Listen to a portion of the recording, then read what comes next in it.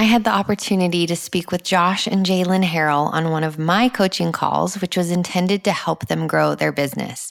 But little did I know that they would encourage my heart with a small portion of their story about beautiful forgiveness and redemption within their marriage.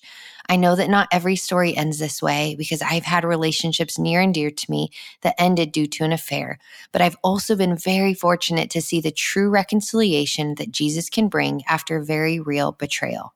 I just want to start by thanking Josh and Jalen for allowing us into a small snippet of their lives and their pain, because I know that they did not have to say yes to this interview, but they were eager and willing to share in order to bring freedom to other couples.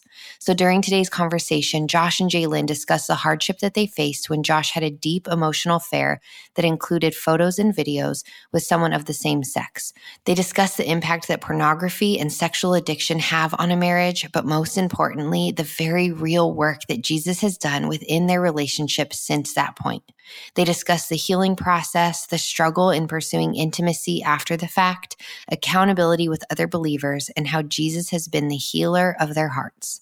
I pray that for anyone who has walked through the tragedy of marital betrayal, that you will also see the genuine hope that comes with the death of Christ on the cross for our sins and our brokenness. It does not have to be the end of your story. For those of you wives who may be struggling within your marriages, whether it's from small or large betrayals, or if you just want to grow closer with your spouse and become best friends again, I want to remind you that the Wife Project course From Roommates to Soulmates will have its final launch on November 7th. This 8-week course has been transforming marriages around the world and deeply impacting thousands of women, those who are single, engaged, married for 5 months, and those who are married for 50 years. Click the link in my bio on Instagram at Living Easy with Lindsay, or click the link in my show notes below to sign up for the waitlist or to learn more information on the Wife Project to see how you can bless, strengthen, heal, and restore your marriage through God's Word. Don't miss it. Let's jump into today's episode.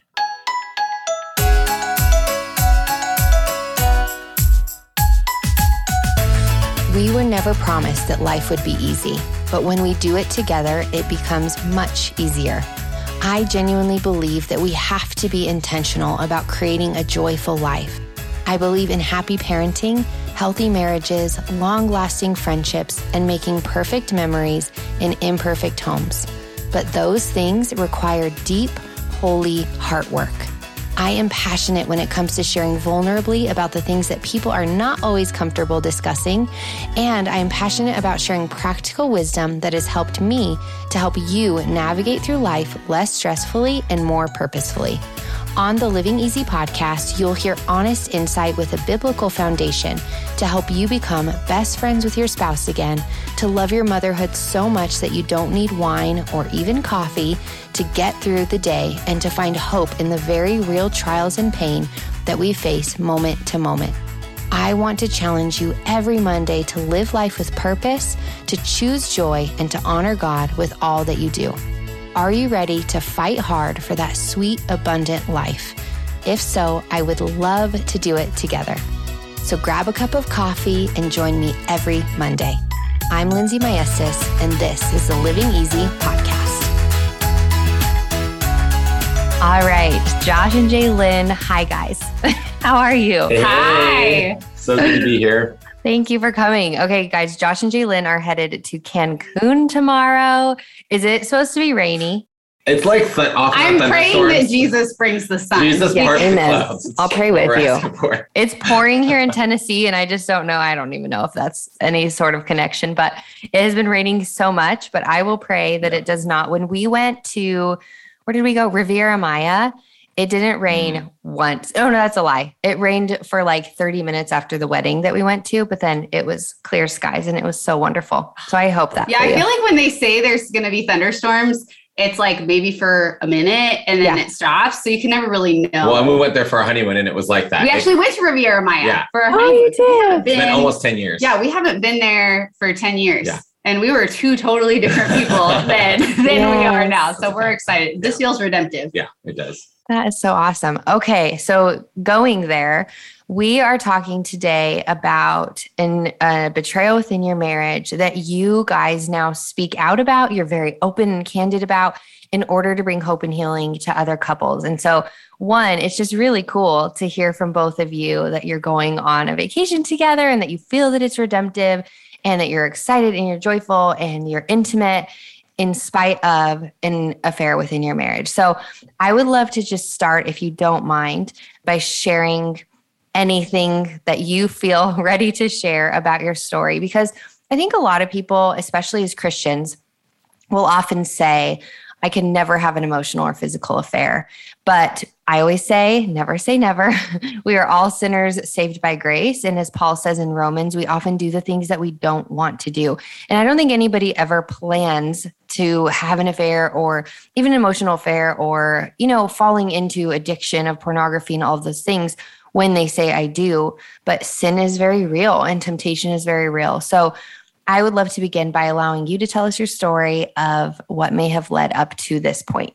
I think the biggest thing for people to know is that it's not sin in all ways, but especially when it comes to infidelity, it is not an overnight thing. Mm-hmm. It's not like suddenly one day you wake up and you're like, I'm going to break my vows today. Sin is never that way. It's always small steps off the path. It's always small steps away from what Jesus intended for us. And I truly believe that what all culminated for us 3 years ago, because I was the one who had the emotional affair, was the culmination of years and years of a combination of trauma and pain and addiction from my past. So backing all the way up, little bit about us is that we've known each other since we were in 4th grade. So we have been in each other's lives for years. Yeah. And when we started dating, she knew that I had struggled with a pornography addiction. But I also thought, what guy doesn't? Right? Like, what guy doesn't? It's a normal thing that guys struggle with, and I just have to deal with that. Yeah. We had talked about it, and I was very open about it, and I had accountability in place and was working through that. And it's for anyone who's married to someone who themselves wrestles with any kind of addiction, but especially a pornography addiction, it gets its claws in your heart, and it gets its claws into your marriage and your relationship. So I had shared that with her. She was very aware of that going into our marriage. We had things in place for that. But I believe that at the root of all of it that led back to even that, because people will argue that, it's just porn or whatever, it's not a big deal. But the pornography addiction was the gateway that led to eventually having an emotional affair, because sin never keeps giving you what you want from it. It always requires more of you, because what it once gave you, it no longer does. And so what I once was getting from pornography, which was validation and identity and security and all of these things, it no longer gave me. And so sin always draws you deeper, and it always pulls you into something more. And I fully believe that addiction was what was the gateway that led to eventually having an emotional affair. Because what you said, Lindsay, like, no one ever thinks that they can do that. Especially I think as believers, we think that's like the one thing I would never do. I would never, ever break my vows. I would never have an affair. I would never betray my spouse in that way. And I was totally that way. Like the thought never crossed my mind, never came across my mind that I could be someone that would do that. But I think that's the danger in it. I think we think we're invincible, or we think that somehow we're not that kind of person, but we're all the same. We're all the same, and sin doesn't know the difference. Speaking of pornography, because I agree with you, Jalen, it is so justified and excused. And it's something I've shared in past episodes, but it's something I was kind of given access to at a young age. My boyfriend at the time made it seem like it was so normal, and it was so normalized amongst him and his friends. And then as you get older, people are just like, well, you can't get upset about that. It's not a big deal. It's so normal. But I learned a long time ago from my pastor about the physiological effects of pornography. And in a nutshell, and you guys can look further into this, but how it creates an actual physical pathway in the brain, as just imagine a tunnel in your brain actually fit. They can see it on a scan, that it creates such a deep addiction that there is no pleasure that satisfies in the way that pornography satisfies. And so as you're saying, it digs a deep, deep pit into deeper sin, because you're just trying, it's almost like you're grasping at straws, trying to satisfy And then the wife often feels like they're not enough, but it's really not that. It's variety and it's unreal. I mean, these people, it's all staged and glamorized, and it's just not real life. And it's not sex in the way God has intended it. And throughout scripture, it says to lust after a woman is adultery. And it is to, better to cut out your own eyeball, which is a huge statement. We kind of just say that, but I'm like, cut out your eyeball. God is saying that is better than to lust after a woman. So just for those who may justify pornography, I just want to speak into that a little bit, and I should do more episodes on that. And then Jalen, I would love to hear. I think the world needs more episodes on that. Yes. Amen.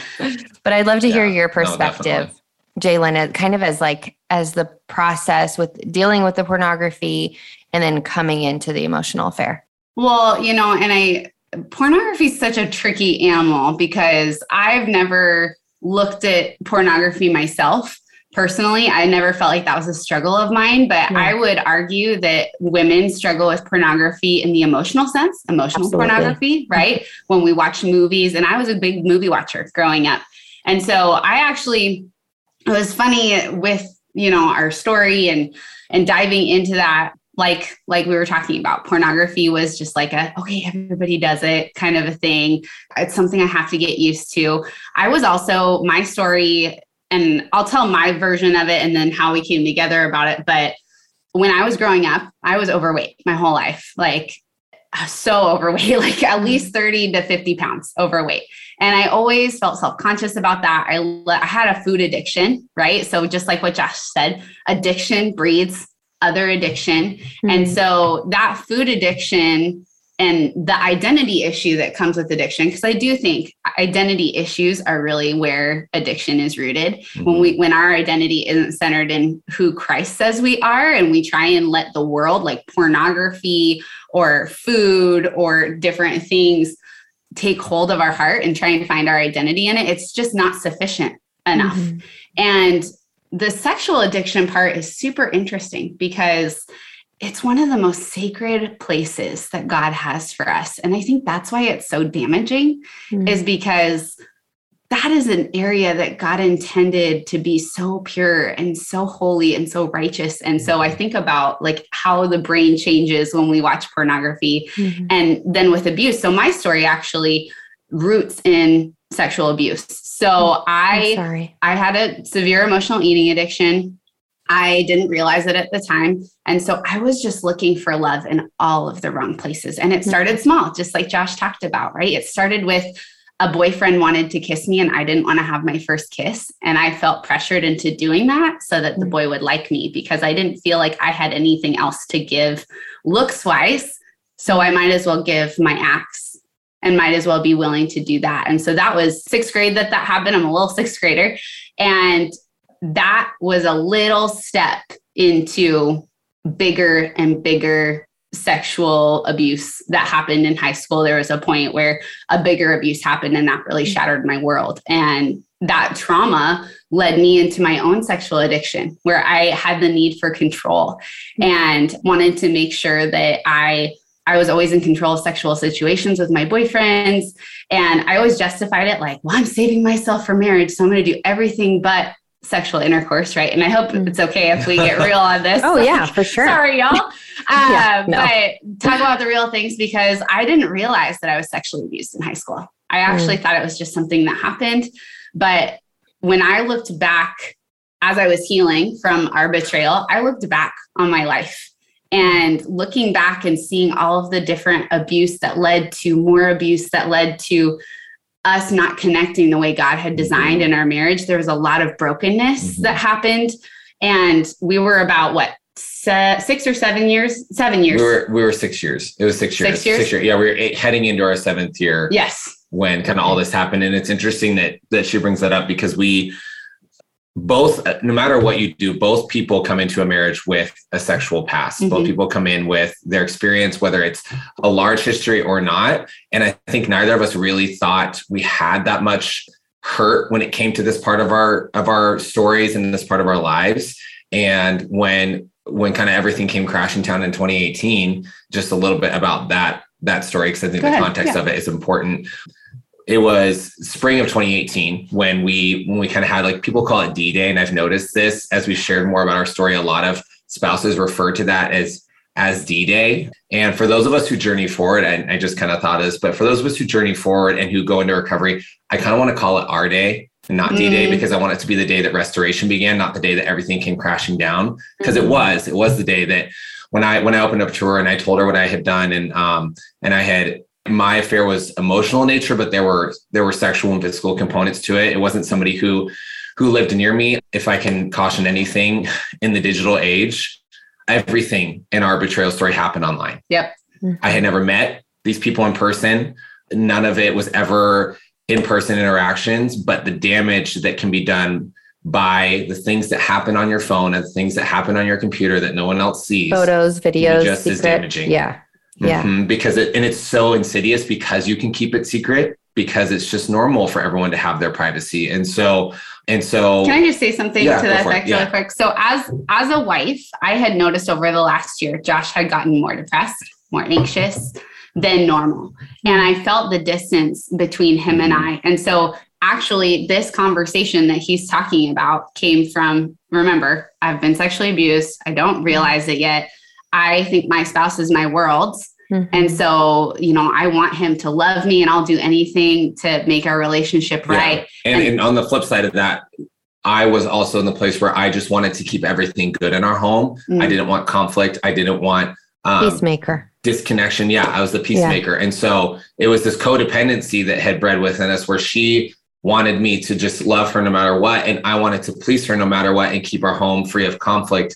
And that's a dangerous place to be, because you start to not talk about things. Yeah. Yeah. Totally. And idolatry comes into play. Because then you're idolizing and putting them on a pedestal. Yeah. Absolutely. Yeah. Absolutely. It was almost, my relationship with Josh was greater than my relationship with Jesus. And I do think that the world puts marriages on a pedestal. Like, your marriage is supposed to be the best thing and it's supposed to be perfect. And that's a lot of pressure to put on your marriage. And I actually started seeing a counselor because I wanted to help Josh with his depression, because codependency runs deep. And so, I went into that, and she had actually mentioned something about PTSD. Like, are you sure he doesn't have some PTSD? And I'm like, I don't know, maybe. And I mentioned that to you. And a couple of days later, we had the big conversation. Well, it was shortly after that I got into counseling for myself and just unloaded. I think a lot of times people, at least in my experience, the things that I did were born out of a lot of pain and out of a lot of unresolved trauma in my past, emotional, relational. Part of my story is that I wrestled for years in silence by myself about my sexuality. And that was a big part of something she didn't know, something I kept from her for our entire relationship. And so all of these things that were kept in secret kind of came to a head and kind of culminated in what took place over the coming months, because then we had that conversation, and that was kind of when that was our D-Day. That was the day that everything kind of came crashing down. And the foundation that we had built for our marriage, which we found out was not actually, we thought it was founded on Christ. And I think it's easy to think because you go to church and you grew up a Christian and you got married in your church and you go to church together and you serve together, that Christ is the center of your relationship. But it's things like this that really test if he is or not. And for us, we found that he wasn't the foundation of our marriage at that point. We were each other's foundation. And when who she thought I was no longer was, because I think that was a big part of it, is that I remember her asking me, like, has the last 6 years just been a lie? Like, has it all been for nothing? That really showed us that, like, wow, we had really idolized one another. Even though it's a totally valid question, we had really idolized one another. And when suddenly I wasn't, I seemed like I wasn't who she thought I was, it shook that foundation a lot. So as you kind of discover this, Jalen, as you're walking through, he is your world. And that really is the danger of idolatry, because when we make our person our ultimate thing, and then they fail us, we come crumbling down. I mean, I've seen that with Jesse, just last night, he was disappointed in me in a decision that I made with the boys, and I was disappointed in myself. And when he came back down, he gave me so much grace. Back downstairs, he gave me so much grace. And I sat and I was just like, oh, I can breathe. I was relieved. And I had to take a second to step back and say, but I should have sat at the feet of Jesus first, and I should have received that grace from Jesus. And it shouldn't have been that my full repentance, my full relief came from my spouse's response. And so I'm constantly backtracking and processing through and repenting of that idolatry, because it's really easy when that person is your all in all and when you are best friends and you love them so much. But while it's not a bad thing to love your spouse, it is a bad thing to place them, as you're saying, above Jesus and above your relationship with him. And a lot of the time that looks like that you're looking for them to satisfy every need, longing, all of your joy, all of your peace, all of those things should not come from your spouse. And so knowing our spouses are sinful, they are broken, they are bound to fail us, with the mindset of them being that everything, it can really wreck our lives when we discover. So how did it impact you when you found out? And what was that? You were already seeing a counselor. So did you go into speaking to that counselor about it? And how did you guys work through it together? Yeah. So what's funny is, remember I mentioned I had a severe emotional eating addiction. Well, 4 years earlier, I had actually lost 95 pounds in 9 months. Wow. And I got that part of my life right. Yeah. And in that journey, so over the last 4 years, I had gotten so close to Jesus, never walked with him so close. I was also a new mom. And I feel like as a new mom, you cling so much tighter to Jesus because you don't know what you're doing. I need you. And right, exactly. And I was just finding I started a health coaching practice. I started helping other people gain freedom in this place in their health. And that was super healing for me, because I was seeing not just the weight get lost, but the weight stay off. And I finally was treating my body as that temple, like it says in the verse, right? Mm-hmm. So that I do not defile it. Yeah. And that was a powerful shift for me that I think was a game changer in me dealing with the betrayal, because I was a healthy person in a lot of areas in my life before this happened. So I kind of knew where I needed to go in order to help other places get healthy. I had a strong relationship with Jesus. It only got stronger through this. I also knew that I needed help. I knew that this was when someone betrays you in any form, whether it's pornography, it can be as small as something that they do or say, or they notice a woman out and about, or even a man, as we've heard, there's so many things that can happen, or even the lack of, it was neglect or, those types of things.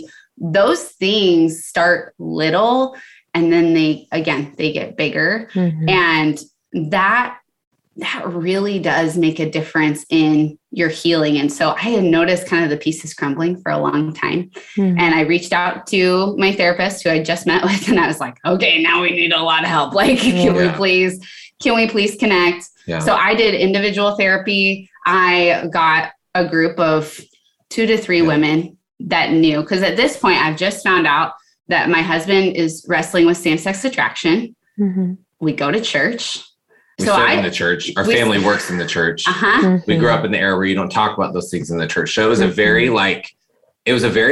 lonely time, in the sense that there was no real path forward for us to know what to do or how to handle it, because we both, and I think this is an important piece to mention, we both made the decision that we wanted to make our marriage work. It couldn't have worked if one of us was in and one of us was out. And that was one of my first questions to him when he dropped the same-sex attraction bomb, or some of you might hear the term SSA be thrown around. That's in the church. In the church. When he threw that bomb, I said, "Are you sexually attracted to me?" Because there is a verse that says, if sexual immorality gets in the middle of your marriage, you technically have an out as a Christian woman. And, that's a really important thing to, I think a lot of churches will preach, stay married, stay married, stay married. I don't know if that's everyone's story. This is just ours. And so I really felt like God was saying, and I prayed about this for a long time, cried a lot. And I said, God, what do you want me to do? I have these 2 beautiful boys. They were 1 and 3 at the time. And what do we do? What does our family do in the midst of this obliteration of our family? And I heard God say, well, if he's willing to work on it, so are you. So are you. And so I took the steps. I started connecting. And we had great counselors. I'm so thankful to our team at Living Wholehearted, and just the wholeness of their practice was so important in this process, because I do think there's a lot of counselors that will pay you lip service to the things you're talking about, but they won't get to the deeper issues. And is that a local? Is that local to you? So they're located in Oregon. Okay. And so if you're in Oregon, they're amazing. Living Wholehearted, but they also they have a ministry and a podcast, and the wife is a licensed marriage and family therapist. The husband is a coach, and so they partner together in that. And our process really, like when I came clean to her about everything about the emotional affairs, because it unfortunately, and this is common when it comes to sexual addiction, the confessing happens in waves. It's not always right at once. I wish I could say I told everything at once and that was it. That was not the case. And so we did have to, there were some serious steps that we had to take that I think if someone's listening to this, who maybe is the one who betrayed trust, I hope you hear this. If your spouse is willing to stay and work on this, and you are too, you've got to know that whatever they need to feel comfortable in that, especially in the initial impact phase of things and kind of the shock of it all, whatever they need to feel comfortable and to rebuild trust, you've got to be willing to do. And so when we were in that phase, that meant I took a polygraph test, because at this point I had lied so much and I was so good at it that she didn't know she could trust me.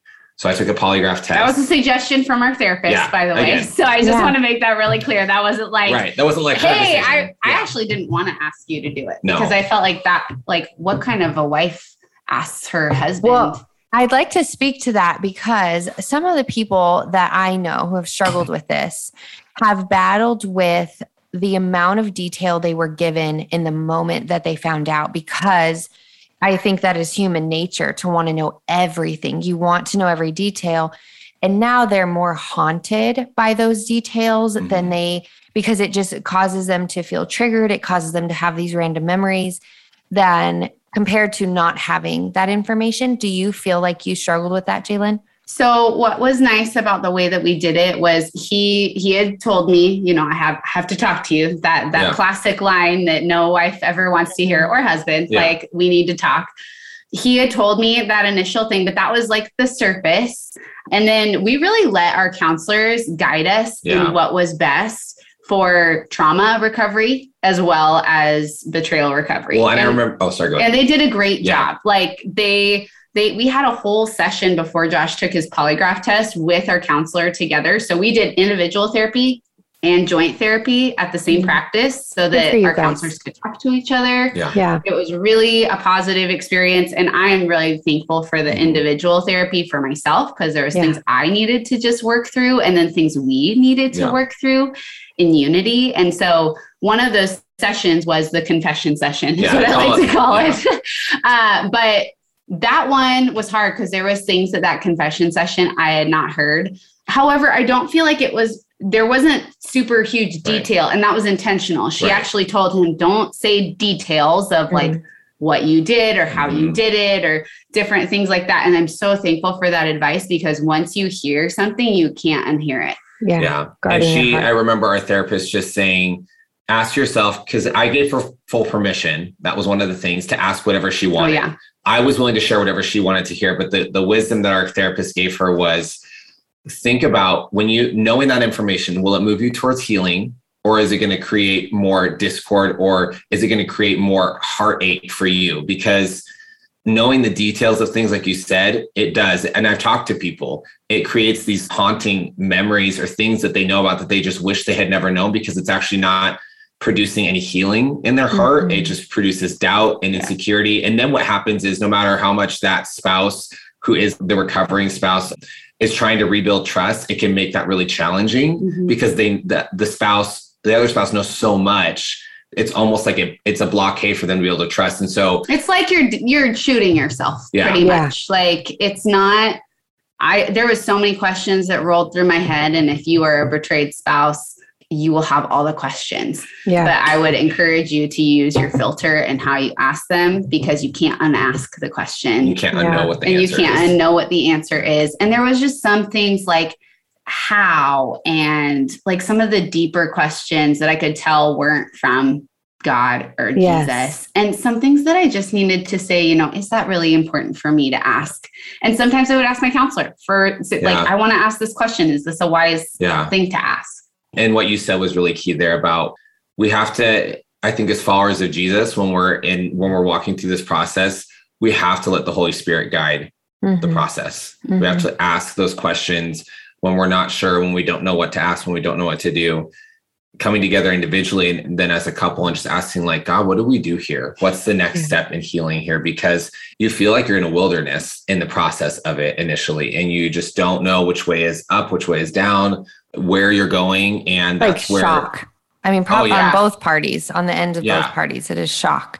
Well, and I want to backtrack for a second to what you mentioned about biblical exemption kind of when it comes to divorce, because while I believe wholeheartedly marriages can be redeemed after this, I have seen it time and time and time and time again, unfortunately, but I have seen it. And I think that in it, we say unfortunately, but at the same time, the amount of power that God has shown me through those marriages that he has redeemed has been so, honestly, it just puts me on my knees because I see this brokenness. And I think if I look at it, I could never, that's my immediate thought. I could never do it. But then I see people who walk through it and they are brave and it is hard as heck and they want to die sometimes and they are broken and devastated.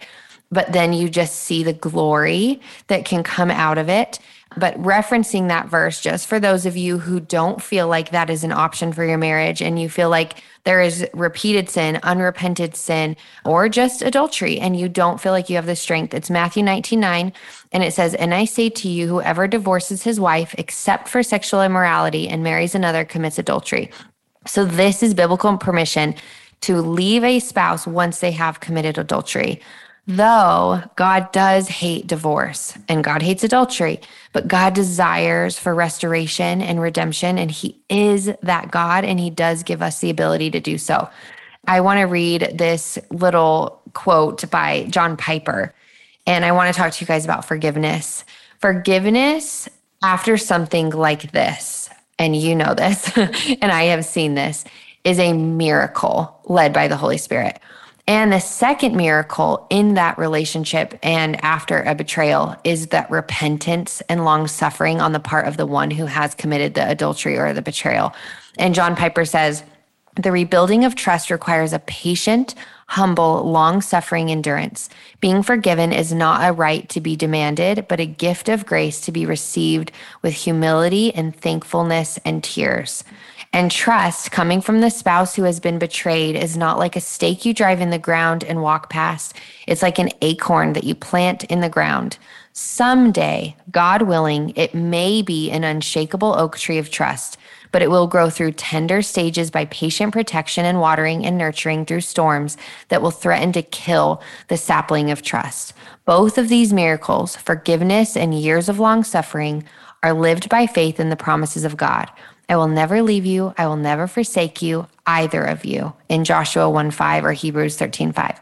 That kind of promise from God, holding on to that through all of those years, that is the way that the miracle of forgiveness truly happens. Every time I read that, it is just so powerful to me because not only for a situation like this, but forgiveness in all relationships. And so while that forgiveness and rebuilding is a journey, our God is a powerful God of restoration. And so I want to hear what forgiveness has looked like for you guys. Once forgiveness is chosen, it is a choice to move forward. As you both said, we both chose to remain in our marriage. So how do you both handle triggers or reminders when they pop up in your mind? Josh, how do you handle the temptation if it is still there? And how do you come together as a couple to work through those things? Oh, so many questions, and I love it. I've never heard, but it's so good. Yes, I feel like it's so powerful, especially because Scripture talks about oak trees a lot, and like a mighty. What oak. Is that? Isaiah 61. Is it Isaiah 61? So 61 or 63, one of the two. I don't know, but the imagery of an oak, and just I love that quote. I would say, and going back to your brokenness, I have my little. You guys can't see this on video, but this is a broken piece of pottery. It's called kintsugi art. And kintsugi art is a Japanese form of pottery where they take broken pottery and they mend it together, and restore it with gold in the cracks. And if this isn't a picture of what I feel like God does for us, I don't know what it is. Because this is our marriage in a nutshell. Like, it's the highlighted of the brokenness. So many people think like, I want to just be back to like the normal pot that it was. And I don't want to be back to what we were before, because it wasn't healthy. This is so much prettier. The gold in the cracks where you can see the brokenness, but God restores it to his glory. That to me is the power of forgiveness and redemption. And that only comes from Jesus in our story, right? Like there is no way we could have taken even going to therapy and counseling. Like if Jesus wasn't at the center of it. And I liken it to this. So as a wife, as a betrayed wife, I had to get into the place where my relationship with Jesus was rock solid. And I had a lot of questions like, okay, I mean, I really had a choice at that point where I could choose to do this with Josh and keep going, or I could choose to like go find someone who maybe hasn't struggled with same-sex attraction or hasn't betrayed me. And I just felt God's voice tell me, and it was just like, you know, when you have those thoughts that pop in your head that you're like, no one ever told me this, but that's the Holy Spirit, my friends, talking to you in your mind. And he said, you know what Josh's thing is. You don't know what someone else's thing is. Everybody has their sin. No one is what, I don't even know what the reference is for that, but like no one has the ability to run away from that. We're all broken people. And so if I had left Josh and chased after some other guy, I would not find Jesus. Like, I'm not going to find Jesus. Jesus was the perfect one, but I'm seeking that. And then we get disappointed. And I think that's why many women who seek divorce maybe a little bit too early before forgiveness and reconciliation find themselves in the same place with guy number 2, because they haven't redeemed their relationship with Jesus. And I had to really go to a place where it was me and Jesus against the world. Like if Josh, and this is still true to this day, Josh could cheat on me tomorrow, my friends. Like you could be hearing our story and he could betray me tomorrow. I have boundaries in place if that were to happen again. But I know that no matter what happens, it's me and God. Me and God against the world. And my identity is in him. It is not in our marriage. However, I will say I am stronger because of our marital story and what God's done in the middle of it. And that's why we choose to stay together, because God created us to be with each other and to make this beautiful piece of pottery that could show his glory in the midst of the brokenness. And if I were to go away from that, you know, that testimony is different. And it takes 2 people to come together in unity to do that. Good. From the kind of, Lindsay, from the questions that you asked me, it's as the person who betrayed trust, and that can look like a multitude of different ways, but that quote really resonated with me because even this morning, because God's really timely, you know, like he just plants things right when they need them. But even this morning, we had a situation come up that was one of those triggers for her and for me. And in my mind, I had the prideful thought of like, well, it's been 3.5 years and I've been faithful and I've been honest and I've been true and I've been living in the covenant of our marriage and I've been honoring that. So why is this coming up? You know, why is this an issue? And I had to check my pride in that moment because I was like, it doesn't matter that it's been 3.5 years. And yes, there is a point where there's certain things that it's like, okay, we have to move beyond that in order to move into deeper healing. But this is where that healing happens, is when we're able to address those triggers, those things that come up, those painful moments with grace. I had to remember that I needed to come from a place of humility of like, of course she's going to feel this way about the situation because it brings up hurts of how things happened 3.5 years ago. And so being understanding for me and that long suffering of, it's a process to continually build and foster trust. And you do it at all costs, because aside from my relationship with Jesus, which is first and foremost, this is the most important relationship that I've been given. And protecting and honoring and fostering the trust that we are still in the process of rebuilding is essential to me, because I believe it's what God has asked me to do. He's asked me to honor and steward my marriage. And so I had to, that doesn't always mean that it's going to always be, this boundary is like this and this is like this, and you're in this conflict. You need those safe boundaries while things are healing, and the boundaries adjust and change over time, some of them. But for me, it was a reminder of, first and foremost, I need to protect my marriage, and I need to honor my marriage. I need to protect the trust that we've worked so hard to build. And that looks like conversations and talking through difficult things. Communication is really key. Yeah. I mean, communication was ultimately the breakdown of why things happened in the first place, because we weren't talking about the pains of our past. We weren't dealing with those things. But even ongoing, it's been, I have to ask her questions. Are you comfortable with this? Are you okay with this? Does this feel safe for you? And having those honest and feeling, and she asked me conversations where it's like, and I'm sure you would encourage, and I'll let you speak to this, but like, you ask me questions of, hey, is this going on? Hey, I've noticed you've been a little bit more isolated lately, or I've noticed you just maybe been a little bit more to yourself. Is this going on? Is this happening? And I need to choose to humble myself in those moments and not be like, why are you second guessing me? But just knowing that she's looking out for our marriage too. She's looking out for our relationship too. And she's trusting those promptings to ask those questions. And it allows space for us to communicate, and for it really builds further trust, because when I can honestly say, no, this is not happening, or yes, I'm feeling this way, but this is the reason why, it rebuilds trust, and it reinfuses trust into our relationship that wouldn't be there if I just brushed those things off and got frustrated or got irritable about it, because, haven't I earned your trust back? Like, yeah, to some extent, but there's also areas where there's still hurt to heal. You just never know when someone's going to be triggered, and you never know what's going to trigger you. And it's just funny when they come up. Like, I wasn't expecting a trigger to come up, because it's been a while since a trigger has come up for us. And I found myself moving toward anger, and you might find yourself moving toward a specific emotion. And that's usually the enemy trying to like twist your mind a little bit and be like, okay, like radar's on, and it seems like it's a God voice, but it's not quite a God voice, because you want to be mad and upset and gain control. Yeah. And I really had to, we were at the gym, you guys, like at the gym this morning, and I was angry. We're at discourse, and I was like, we got to just pray in the middle of the gym, because there's people that need to hear these words today that we have to say. And I want to glorify God in those things, even in this moment right now.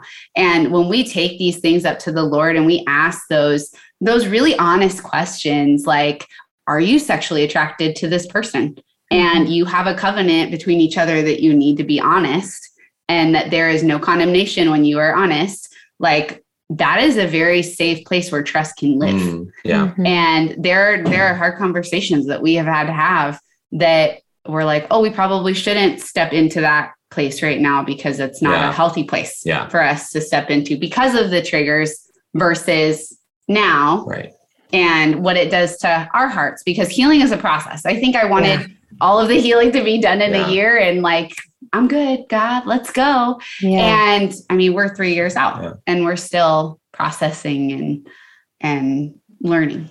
Yeah. And truthfully, trust is something that's nurtured. I thought that imagery of the tree, like, it's nurtured in the soil of the hard conversations, not nurtured in the moments when it's really easy. Trust is built when things are hard, and you lean into Jesus and you lean into one another, and you humble yourselves, and you have the hard conversations, and you move forward from there. That's where the trust is built. Did you know that the Wife Project from Roommates to Soulmates will have its final official launch on November 7th? There are so many of you who are already on the wait list, patiently anticipating the drop of this course. And you will be joining over 1,000 women from ages 20 to 65 who have taken this course to strengthen their marriages. And praise report, we have people from nearly every country in the world who have bought the Wife Project to improve their marriage for the glory of God. But if you don't know anything about the Wife Project, I'm so excited to share a little bit about it with you. So let me begin with a question. Have you forgotten what it is like to be best friends with your husband? Have you become more like roommates than soulmates? I think it's safe to say that there are very few people in the world who walk down the aisle to say I do, while also having the thought, I hope I have a mediocre or failed marriage that ends in divorce. No, right? We naturally desire to have the best and healthiest marriages, a marriage full of happiness, spiritual growth, pleasurable intimacy, laughter, and faithfulness, the kind of marriage that thrives when God is at the center. But then life happens. We forget the promises we've made to God and one another because we're so caught up in the broken and worldly expectations of what we thought our marriage would be. We spend more time looking over the fence at someone else's grass than we do looking at our own and doing our best to water it and nurture it. And I totally understand that marriage can be difficult. You are two sinners coming together with different upbringings, different desires, and different personalities. Jesse and I have been through the ringer ourselves in different ways. And those things can cause conflict, confusion, and loneliness when it's not worked on by either person. Kelsey took the leap and invested in the Wife Project course, and this is what she had to say. Lindsay, my husband and I have been struggling for a little while now. There was nothing wrong with our marriage. It is just hard at times. Kids and work created stress on us, and we love each other, but constant miscommunication and trying to fix each other has left us both exhausted and ready to give up. I'd been praying for a reason to keep fighting for us and to keep working at this. We've tried Bible studies, marriage counseling, date nights, etc., and nothing seemed to work. The Wife Project showed me God's vision for our marriage. I realized that I need to stop trying to get my husband to fill a role he was never created to fill. I began to understand my role in all of this. I also learned that I can work on the things that I can control, my attitude, my heart, and my intentions, and that has a huge impact on his responses toward me. Thank you for giving me the tools I needed to save my marriage. I truly believe that you are a gift from God to our family. Friends, the fact of the matter is that there are two people within a marriage, and it can sometimes be tempting to point our fingers at what our spouse is and is not doing. But the truth is that pointing fingers and telling them what they're doing wrong over and over again does not fix anything. You were never intended to play God or be the Holy Spirit in your husband's life. God has called you to be a love him wife, not a fix him wife. So do you desire to run this race well, to fight hard through the mess and the muck while holding high the beautiful institution of marriage that God has woven into the fabric of creation? I have always been passionate, and if you listen to the Living Easy podcast, you know this. I've always been passionate about redefining what it means to truly fight for your marriage as a wife while challenging the false notion that the joy, the passion, and the pursuit of holiness in marriage will eventually just fizzle out. God has called us up toward holiness and commitment with the ultimate goal being to honor him within our marriages. My heart behind the Wife Project is to challenge you to become more like Jesus in every area of your life, which then will flow deeply and widely into your relationship with your husband and break generational habits so that your children know what a healthy marriage actually looks like. Amy said this, I only just started following you a couple of weeks ago, Lindsay, and I'm so inspired by how relatable all the content is, but it always comes back to how I can focus on Christ, and that is the key to healing my marriage. One more thing to add, the Wife Project has helped my patience and kindness in parenting.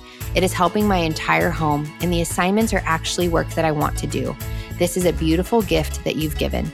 I can already feel my wheels turning, my heart closer to God, and my whole being more gentle and tender to my partner. So good. Wives, it begins with you, and not because your spouse always gives their best, but because Jesus has called you to be a good and godly wife to honor him. The Wife Project is an 8-week, 10.5-hour video course that you can work through in your own time, and you have lifetime access to the course once it is purchased for only $197, which is less than 2 marriage counseling sessions. I also offer payment plans to help you guys out. This means you won't run out of time and you can watch it for the rest of your life. It also comes with a 70-plus page Wife Project journal with actionable marriage challenges, memorization verses, and journaling questions to help you implement what you're learning right away. So click the link in my show notes, on my Instagram link, or on my website, sparrowsandlily.com, to be added to the waitlist and to learn more about the Wife Project. Don't miss the last official launch. We will see you there on November 7th, 2021. Love you guys. I just want to take a quick second to thank Weem Vitamin Gummies for supporting the Living Easy podcast. This past year, I have been so much more intentional about caring for my body, though I have gone through highs and lows. But for once, it isn't about how I look, but how I live. I want to be around for a long time with my boys. I want to run at the park, kick the soccer ball, ride bikes around the block, and wrestle with them on the floor. I do not want to feel lethargic or sluggish or uncomfortable in my own skin while I'm raising my 2 very energetic children. So for me, this means eating a cleaner diet with healthy foods, getting myself to the gym or working out at home, and getting my vitamins. So today's episode is supported by Weem Gummies, vitamins that I personally love and take every single morning. They are sitting right next to me in my office. I take the Immune Boost Gummy because it's 2021 and who does not need some immunity strength right now? And this gummy has vitamins C, B, D, E, folic acid, elderberry, and zinc to keep your immune system strong. I have now also replaced the apple cider vinegar shot that I took every single day with my Weem apple cider vinegar gummy because it also includes apples, beetroots, and pomegranates, which each contain different vitamins and a range of other nutrients that can help maintain a healthy heart, cholesterol levels, and enable a clean digestive system. Apple cider vinegar's functional therapeutic properties include blood pressure reduction, antibacterial activity, prevention of cardiovascular illnesses, and reduced effects of diabetes. Weem gummies are vegan-friendly, non-GMO, gluten-free, low-calorie, and you can find them on weem.com, weem.com, and use my code LIVEEASY for 10% off your purchase. Now let's get back to today's episode. The stuff you're saying, because it really is just so good and helpful. And you all know, by the way, that the reason that you felt attacked this morning at the gym was because you're coming on to this conversation and you're willing to share with thousands and thousands of people your story. So thank you for doing that. And of course, the enemy does not want you to be a part of that. But even just hearing this, I'm sure there will be freedom brought from other people. One, to hear, okay, they're fighting through it. They're doing well, but also it didn't just go away and disappear. Because I've heard people say, I've always wanted to talk to a couple, who just continued on and continues living their life like as if nothing ever happened. But I don't think anyone actually lives after an affair or betrayal as if nothing ever happened. You live stronger. You live more reliant upon Jesus. You live more communicative. And those are all really, really sweet things that come from the relationship. But like you're saying, that doesn't mean it isn't still a struggle. And so, Josh, I want to ask you, and feel free to not answer this question if you don't want to, but for Christians who are listening to this, who have struggled with same-sex attraction in the past, I know that that is not something that you just get over either. And my question is, how do you process through that while being married to a woman? And then, Jaylin, if you want to tail end off of that and express kind of how that has made you feel, as you said, it's kind of a struggle. Are you sexually attracted to me? What does that look like? And how do you navigate that together? Yeah, absolutely. I love this question. I do too. Because I think we have to talk about it. Yeah. If we're not talking about it, we're doing everybody a disservice, because that was one of the things, before you go, that was one of the things we found when we realized we were going to go through this journey. I started looking up, like, what does the church say about this? I went to Google Land. There was nothing. Just resources. Yeah. There was nothing. But what we found in conversations is that more people than not are closet struggling with this, especially right now it's actually a lot of, and it's the culture that we're in now too, where I will say growing up, because I noticed the differences in my sexuality probably when I was in like early middle school. And so it was pretty early on. And so all throughout those, which is common throughout those formative years, it was very much the church culture when we were that age was you don't talk about these things. You don't talk about it. No one's going to have the ability to really help you through it. So you don't bring it up. So what it did is it just bred a lot of shame over time. And it bred a lot of I put my identity in a lot of other things. I put it in my performance and how I could do it in school. I put it into my sense of humor and using that to cover up pain. I put my identity in relationships and how validated I felt in relationships.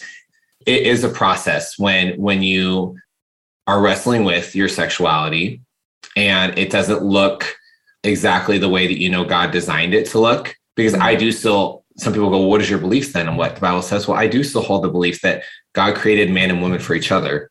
Yeah. And people sometimes are surprised when I say that, but I have seen in my own life and experience what happened when I pursued what my flesh wanted.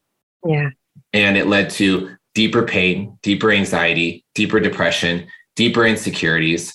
I never doubted God more in my life. I never doubted myself or other people. I never questioned relationships more. I never felt so insecure as when I just gave over to what my flesh wanted. I can say I've wished many times. God and I have had words, lots of words. And I've asked him many times. I feel a lot like Paul with the thorn in his flesh. Like I very much resonate with that, because this feels like the thorn in my flesh, where I've asked God many times, God, just take this away. I don't want it. It's not pretty. It's not your design. I don't want it. I don't need it. Take it from me. And what I will say is that God hasn't just taken it away. It's not just like overnight, God, and not that God can't. I don't know. I don't know how all the ways that God works, but oh my gosh, the amount of amazing ways that I have been able to just minister to people who wrestle with this. The conversations I've had with moms who have come to me and said, my teenage son just came out to me and I don't know what to do. I don't know how to do this. And for me to just be able to just encourage them in how they can love and lead their child and point their child to Jesus, not to say Jesus wants to fix you, but just to say that Jesus just wants to love you and pour out he wants you to be in the fullness of life that he made you for. And conversations I've had with other people who are married, who wrestle with this. And obviously we have, context and boundaries in place for that to happen in a healthy way, but it has produced the ability for so many incredible conversations to just point back to Jesus, because people will ask me, well, I had someone ask me last week, why do you still follow Jesus? Like, why didn't you just leave when you kind of realize this? Why didn't you follow leave? your heart? They say. And the world's going to tell you that. The world's going to tell you that in the context of betrayal too. It's just go do what feels right in the moment. Go do what feels easy in the moment. The heart is deceitful above all things. Yep. And we just so easily want to forget that when our heart's been broken, we want to believe that the brokenness that we feel is true. And it's not, because that is, our heart's deceitful, right? We're humans, we're broken. But what I realized is that I just want the way of Jesus, and I just want to follow Jesus. And so Jesus, sometimes that looks like very different from the world. It almost always looks very different from the world. And so the reason I've chosen to follow Jesus, and the reason I continue to, is because he's the anchor. He's the foundation. He's the sure thing that has never, in my story, never drifted, never swayed, never moved. He's always been constant. So even when I felt far from him, he wasn't far. And looking back on my story now, I can see that. And I just, if there's anybody who is listening that you're walking through this with a family member, or you yourself experience this, or you have a spouse who is experiencing this, just know that Jesus can do so much amazing work. And I'm not saying he's going to come in and fix things or change things, because I don't think that's his ultimate. Not about fixing you. His ultimate desire is that he just wants our hearts. He wants intimacy and connection with us. And that's what he desires most. And I truly believe this has been the thing in my life over the last several years that has continuously drawn me back to Jesus when I get off course. It's like my warning signal. When I start to struggle more in this area, it's because I've veered away from my relationship with the Lord, and he uses it to pull me back in and to draw me back into a relationship. What would you say to the question, because I know it will come? So if it is your natural way, then God must have created you that way. Not that I believe this, but then God must have created you that way. And so why are you fighting against it? Because it is your natural way of things. Well, I think there's a lot of things we feel naturally that aren't necessarily God-given. Amen. I have a natural propensity to want to eat sweets all the time because I have a sweet tooth. If I just gave way to that, I'd be 400 pounds. I have a natural propensity to lie. Our kids have a natural propensity to lie because they don't want to get in trouble. There's brokenness that we have natural drawing to. But natural doesn't mean that it's God's best for us. Right. Like what we experience in the world, exactly, is fleshly. And what we experience as, even though other people would look at this and go, it's natural and it's not harmful. Well, I've had to really learn to live my life through the filter of what does God's word say? Because I, as a follower of Jesus, I have committed my life to, I believe his word is true.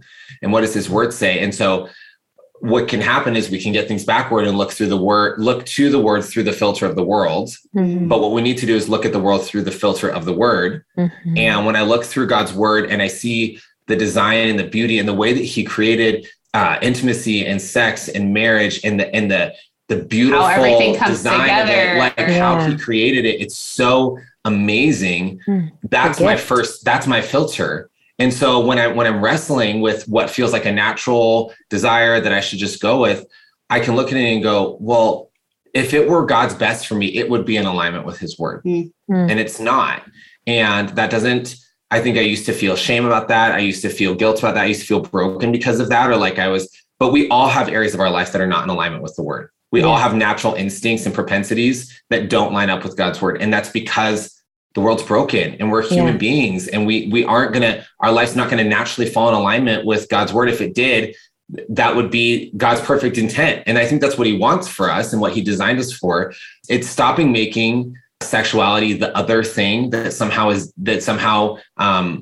doesn't fit the, what am I trying to say here? Like, we make it this other thing. It's like the idol. It's the identity. Not like any other. It's not like any other sin. Yeah. And sexuality is like any other sin. And when we look at it that way and stop treating it like it's this other thing, we can then look at it like we would anything else in our lives and go, is this what God's word says is best for me? Mm-hmm. And if it's not, then we have to ask. For me, it's a lot of conversations of just asking God, okay, so I know deep in my heart that this is not your best for me. So how do I navigate this? What does it look like to honor you with my life? What does it look like to honor you with this part of my life and to let you into it and to not hide away in shame or to not just go the way of the world, but to really walk this out with you? And I have to ask that question a lot. Often. I love that you brought up the part about homosexuality, same-sex attraction, any of it being the ultimate sin. And this is a conversation I have often. It is not the ultimate sin. As you're saying, we put it on a pedestal in our culture. And instead of seeing it in alignment, everything is level at the foot of the cross, right? So when people feel this deep and great shame, I believe that it's because our society places that deep and great shame. It is not a shame that God places on you. That is what people and Christians, unfortunately, are placing on you. That's why we have to look to Jesus, who says, everything is leveled at the foot of the cross. All of your sin. We are all broken and depraved sinners, saved by grace, by his grace alone, not by our works. So there's nothing that you can do, whether porn addicted, same-sex attracted, prideful, selfish. I mean, the list goes on, gluttonous, whatever it might be. Those are all level. And when we see that, I think as Christians, we will free so many people from the weight of shame that they carry in their lives. And I'm just so thankful to hear you guys speak on this as well, because I think that people who are listening, as you said, it is more common than we think. It is just something that people don't want to talk about. But it also gives them this sense of freedom to say, you know what, this is not like, it doesn't have to be end all be all for me. It doesn't have to be the way that I follow just because I feel it. It doesn't have to be my identity because my identity is in Jesus. It allows me the ability to say, hey, here's a struggle. Let me be open to give freedom to others. And then also say, hey, Jesus, I need you. I need you in this area. I see my depravity. And not that it makes you ruined, not that it makes you bad, not that it makes you harmful. I mean, all of these lies that I believe are progressively getting better over time, but I don't know. That they are just that. They are lies, but that God's grace redeems, God's grace restores, and God just desires for you to live a beautiful life for his glory, full of joy. And I love, Josh, that you said that just because you're so honest with the fact that when you were living in that, in its fullness, and when you kind of just gave way to your sin, that you felt this great distance from God, you felt the deepest depression you've ever felt. Because you're saying, I'm giving in to my fleshly desires rather than fighting what God has for me. Okay. So I know I literally could talk to you guys for hours. And so I know we have 20 minutes. I want to ask you a few questions that have been asked often by my audience, women, men who have struggled, as you said, Jaylin. Women struggle with pornography addiction as well. And it is also the fastest growing rate of infidelity is among young married women. And many of them have been molested or adult children of divorce. And so a lot of it is like this intimacy deficit where I believe we always think that it's the male, but females, women often struggle with this as well. And so we are speaking to both men and women when we talk about this. But one of the questions that I have received is, does the betrayer ever really stop thinking about or feeling curious about the person that they were with? And Jaylin, do you ever think about, or did you ever think about getting even? You know, that's a great question because I feel like I really lifted that. And I still do. Like, I think about him occasionally. He'll just pop into my mind. The devil likes to do that. Like, here, think about this thing that makes you mad, or, and I think that's where I really needed to have forgiveness for him, because one thing that I've learned, and Josh, you didn't mention it, but I think it's so important to say. So pornography doesn't just start, like the same-sex attractiveness doesn't just happen. Like, there's usually a trauma associated with all of those things. And that's what I learned we did a really great group therapy called Mending the Soul. And that is available all throughout the US. It's like, look up mendingthesoul.com. It's a betrayal recovery program. And it's really abuse recovery. Yeah. Abuse recovery. And I think because of the fall, we have all been abused in some way, shape, or form. And I could go on and on about all the different ways that abuse happens. But I didn't realize that abuse had affected me until I went back into my past, cleaned out my wounds, which is not fun, and realized that every wound that I have, Jesus died on the cross for. He experienced it like I did. And when I was thinking about, this betrayal situation, when it was really fresh, I really had to say, he's broken too. And I would pray for him, pray for healing for him. Now, I don't want to be really close to him or anything like that, but I had good boundaries for myself about when I needed to think about him and when I didn't. And I would just continually give it up to God, continually, because those types of things can really seed in your heart if you let them. And I really wanted to make sure that wasn't something that was going to happen to me. And now the building trust piece happens with awareness too. I think the other piece is just having awareness is so vital and so key. And that curiosity is not a bad thing. It's like keeping your eyes open to what might be happening around you, but realizing, do I need to take action on this in curiosity? Or do I just need to ask a question? Or do I just need to check in? Maybe that's like a need for me to communicate.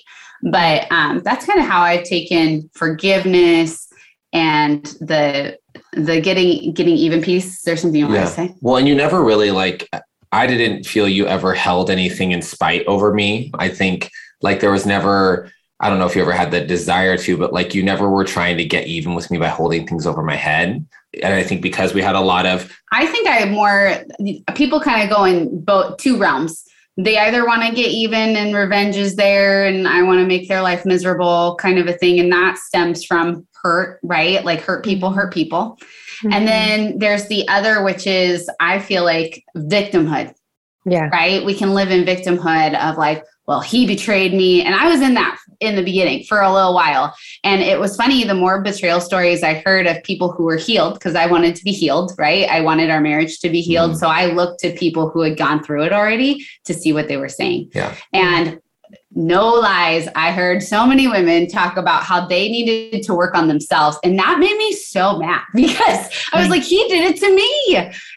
But that was a pride thing. That's Satan wants to twist the little things and have it be about us. And when it's about us, it's not about God. And there was some deep healing that God wanted to do with the things that had happened in my past, the victimhood that I had been put into because of past abuses. And it's funny how when Jesus just fills all the cracks in your brokenness, you have nothing but love and grace to give people, because the fruit of the Spirit comes out of that dependence on him. And sometimes it takes a little while. Yeah. And Lindsay, to speak to your question, when it comes to the thinking back or remembering the other partner in the betrayal process, what I have found over time, it was a lot initially. It was frequent. And that I had to really work through, because when you are the person who betrays in that way, whether it's a physical affair or emotional affair, you create a bond with somebody that you were not intended to create with somebody else outside of your marriage. That leaves wounds and that leaves pain. And so then you pull that apart for the sake of our relationship, but there was still pain to heal from that. And so initially it was often, and it was a lot of processing that through counseling and figuring out, okay, I want to forget this, But like you said earlier, you don't really ever forget. You can't just move on and forget things. But what I have noticed is that as I continue to ask Jesus to come in and just heal those parts and help reveal to me what I was seeking out in that I felt I wasn't getting. And the more that I've seen him fulfill those needs, either through just himself or fulfilling those needs through, relationship in our marriage, the more healing that's taken place, the less and less I think back to that. Now I think back and it's more, if I think of that person, it's more of just sadness for what took place and sadness for that person and wanting that person to experience freedom in Jesus and to have that kind of freedom and restoration too. But I think if I ever feel like that longing or that temptation come up, it's because I can instantly know that that's a warning sign that I'm not connected to the Lord. Like I'm not abiding in him, because when I'm abiding in him, I'm in his word, I'm in relationship with him. And that doesn't mean things are perfect, but he and I are working things out and we're having the tough conversations. I don't feel that lack. I don't feel that draw, that temptation. But when I'm not, it's the first thing that comes in. It's the first thing that comes in to try and drive a wedge. And for me, it's just become like a rumble strip on the road to know that I've got to get focused back on Jesus, because I'm starting to look elsewhere for my needs to be fulfilled when I really need to be looking to him. Okay, next question. How do you deal with triggers and reminders when your kids are present while still remaining respectful towards your spouse, but speaking your mind honestly? Oh, we get this question all the time on our Instagram, like all the time. How are you talking about this with your kids? Yeah. So, we are very honest with our kids. Now, we're not telling them the ins and outs of all of our stories. And they're 6 and 4. Our boys are 6 and 4. So it's age appropriate, but. And I'm thankful that they were really young when it happened, because they understood that mommy was crying. And so we talked about emotional intelligence through that. And we use our story in bits and pieces. Like right now, we focus a lot on lying in the little things, because it was those little things that brought big things. And so we teach our kids that all the time. What you do that's little, it turns up to be big later in life. And that's something that we want to make sure that our kids know. And so I'm thankful for our story, because I feel like it allows us to parent better and parent with more of a gospel-centered lens to the issues. And gosh dang it, I'm so thankful God gave me boys. I didn't want 2 boys, but I want a boy and a girl, like every woman wants, I think. But boy, mom life, like the statistics of pornography in kids. Our child's already seen a version of pornography on an ad on his video games. But that's the thing. The average exposure now is 7 for children 6 to 7 years old. And so because we recognize the world that we're in, and because we recognize the things that weren't talked about that led to where we were, I feel like we've taken those triggers or those things and we try to use those as opportunities for, okay, what's the way that we can address this topic with our kids in a way that is going to help equip them in the world that they're in. Give them a safe space. We want them to always feel like they can come to us with anything. Yeah. And it's not going to scare us away or make us like shy away because it makes us uncomfortable. And sometimes we have to step away and have conversations. Like bring Jesus into it. Jesus, we need you right now in this moment. And it sounds weird to just be praying that while your kid's right next to you, because I think a lot of times we do prayer individually or privately,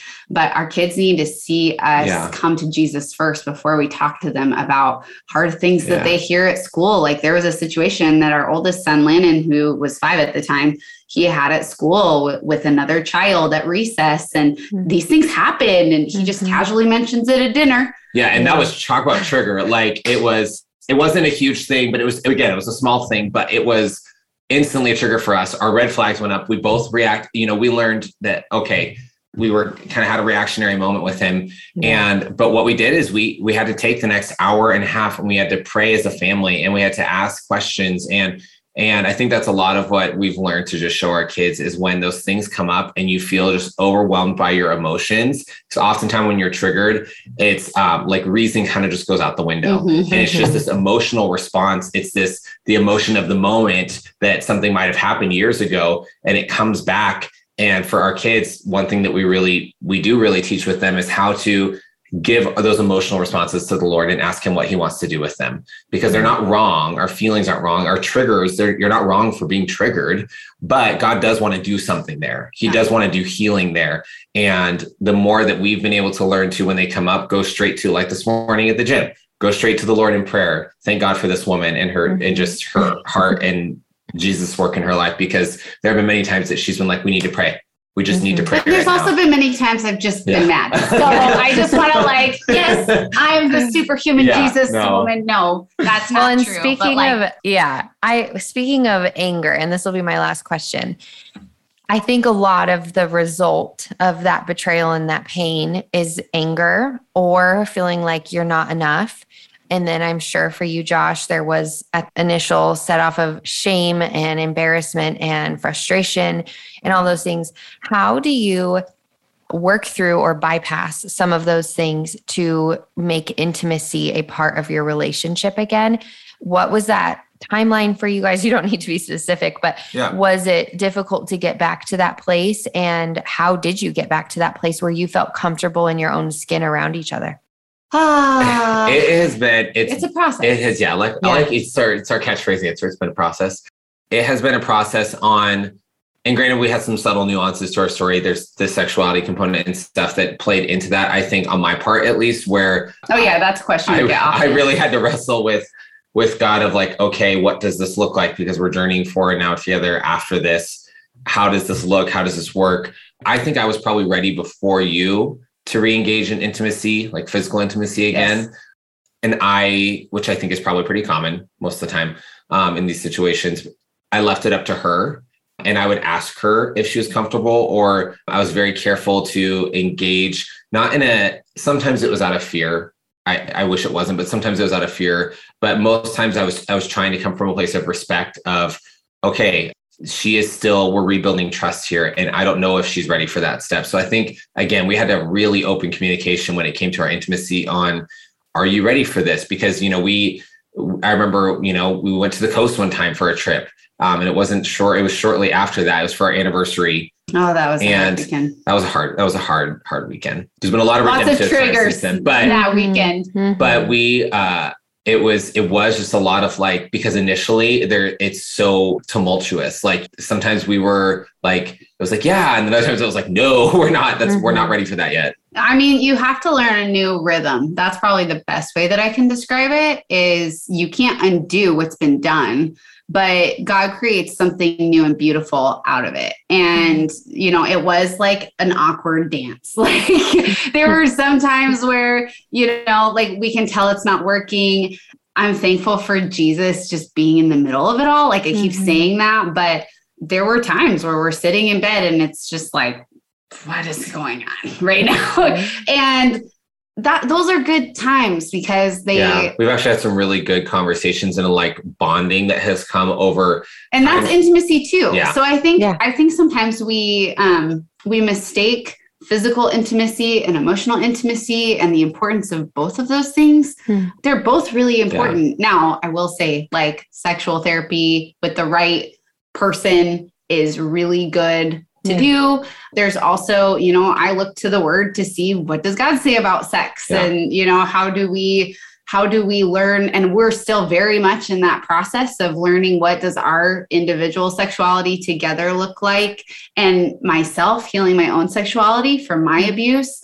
That's been a work in progress too. Like learning that, not all sex is bad, and like, I don't have to be in control of everything. And, there's lots of components to that. But the biggest encouragement that I would have for someone who is like maybe wrestling with this is have good people around you, first of all, like that want to see you be intimate with your spouse and have a loving relationship with your spouse. And then also just seek growth in the things that are uncomfortable right now. Cause just like when we walk, I think we forget that like the other things we do in our life, like parenting and being a wife and going through betrayal, it requires growth. And growth is not like yay, I'm growing. I think we Instagramify it all the time. Like, I want to grow, but like a seed has to be buried in the ground in the dark before it grows into what you want it to be. Right. Growth happens. And that burying, right. Exactly. That burying is not an easy process. And the growing is not an easy process. And the breakthrough is not an easy process. But if you're willing to face the challenges and not just run away from them, you will experience what God has for you, because he has breakthrough for you. He has freedom for you. And those things are really important. Amen. Well, thank you both so much. I mean, I really, really appreciate your candidness. I think that my sister-in-law once told me, don't give the devil all the glory, because people just like to hear the dirt, and we have to give God the glory. And I feel like you guys do such an incredible job at sharing pieces of your story, but also taking it back every single time to what Jesus has done in your hearts, while also not being, reserved and being vulnerable and honest, so that you can bring freedom to others. So I really appreciate you both. I hope you have the best time in Cancun, because you deserve it. And I would love for our listeners to learn all about you guys. So I know you have your hands in a bunch of millions of things that are awesome. So if you could tell them where they can find you, what resources you guys have, and your website name, that would be awesome. Yeah, absolutely. So on Instagram, it's super easy. It's just at Restored Living.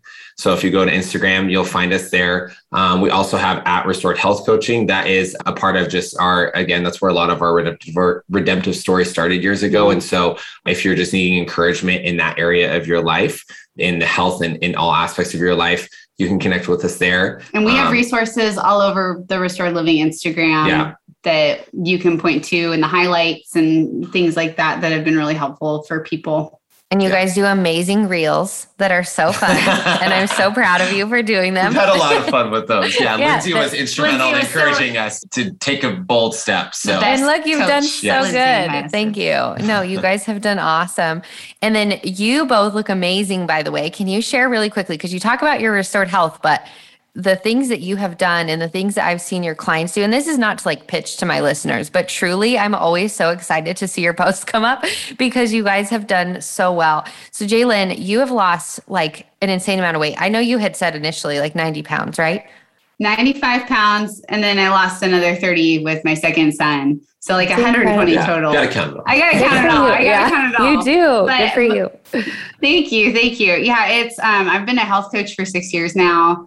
And it's my passion to help people become restored from the inside out, which is why our practice is called Restored Health Coaching. And we really just focus on helping people create healthy habits in their life and deal with the hurts and hangups in their heart that may have been causing those unhealthy habits, because we all run to unhealthy things for our comfort.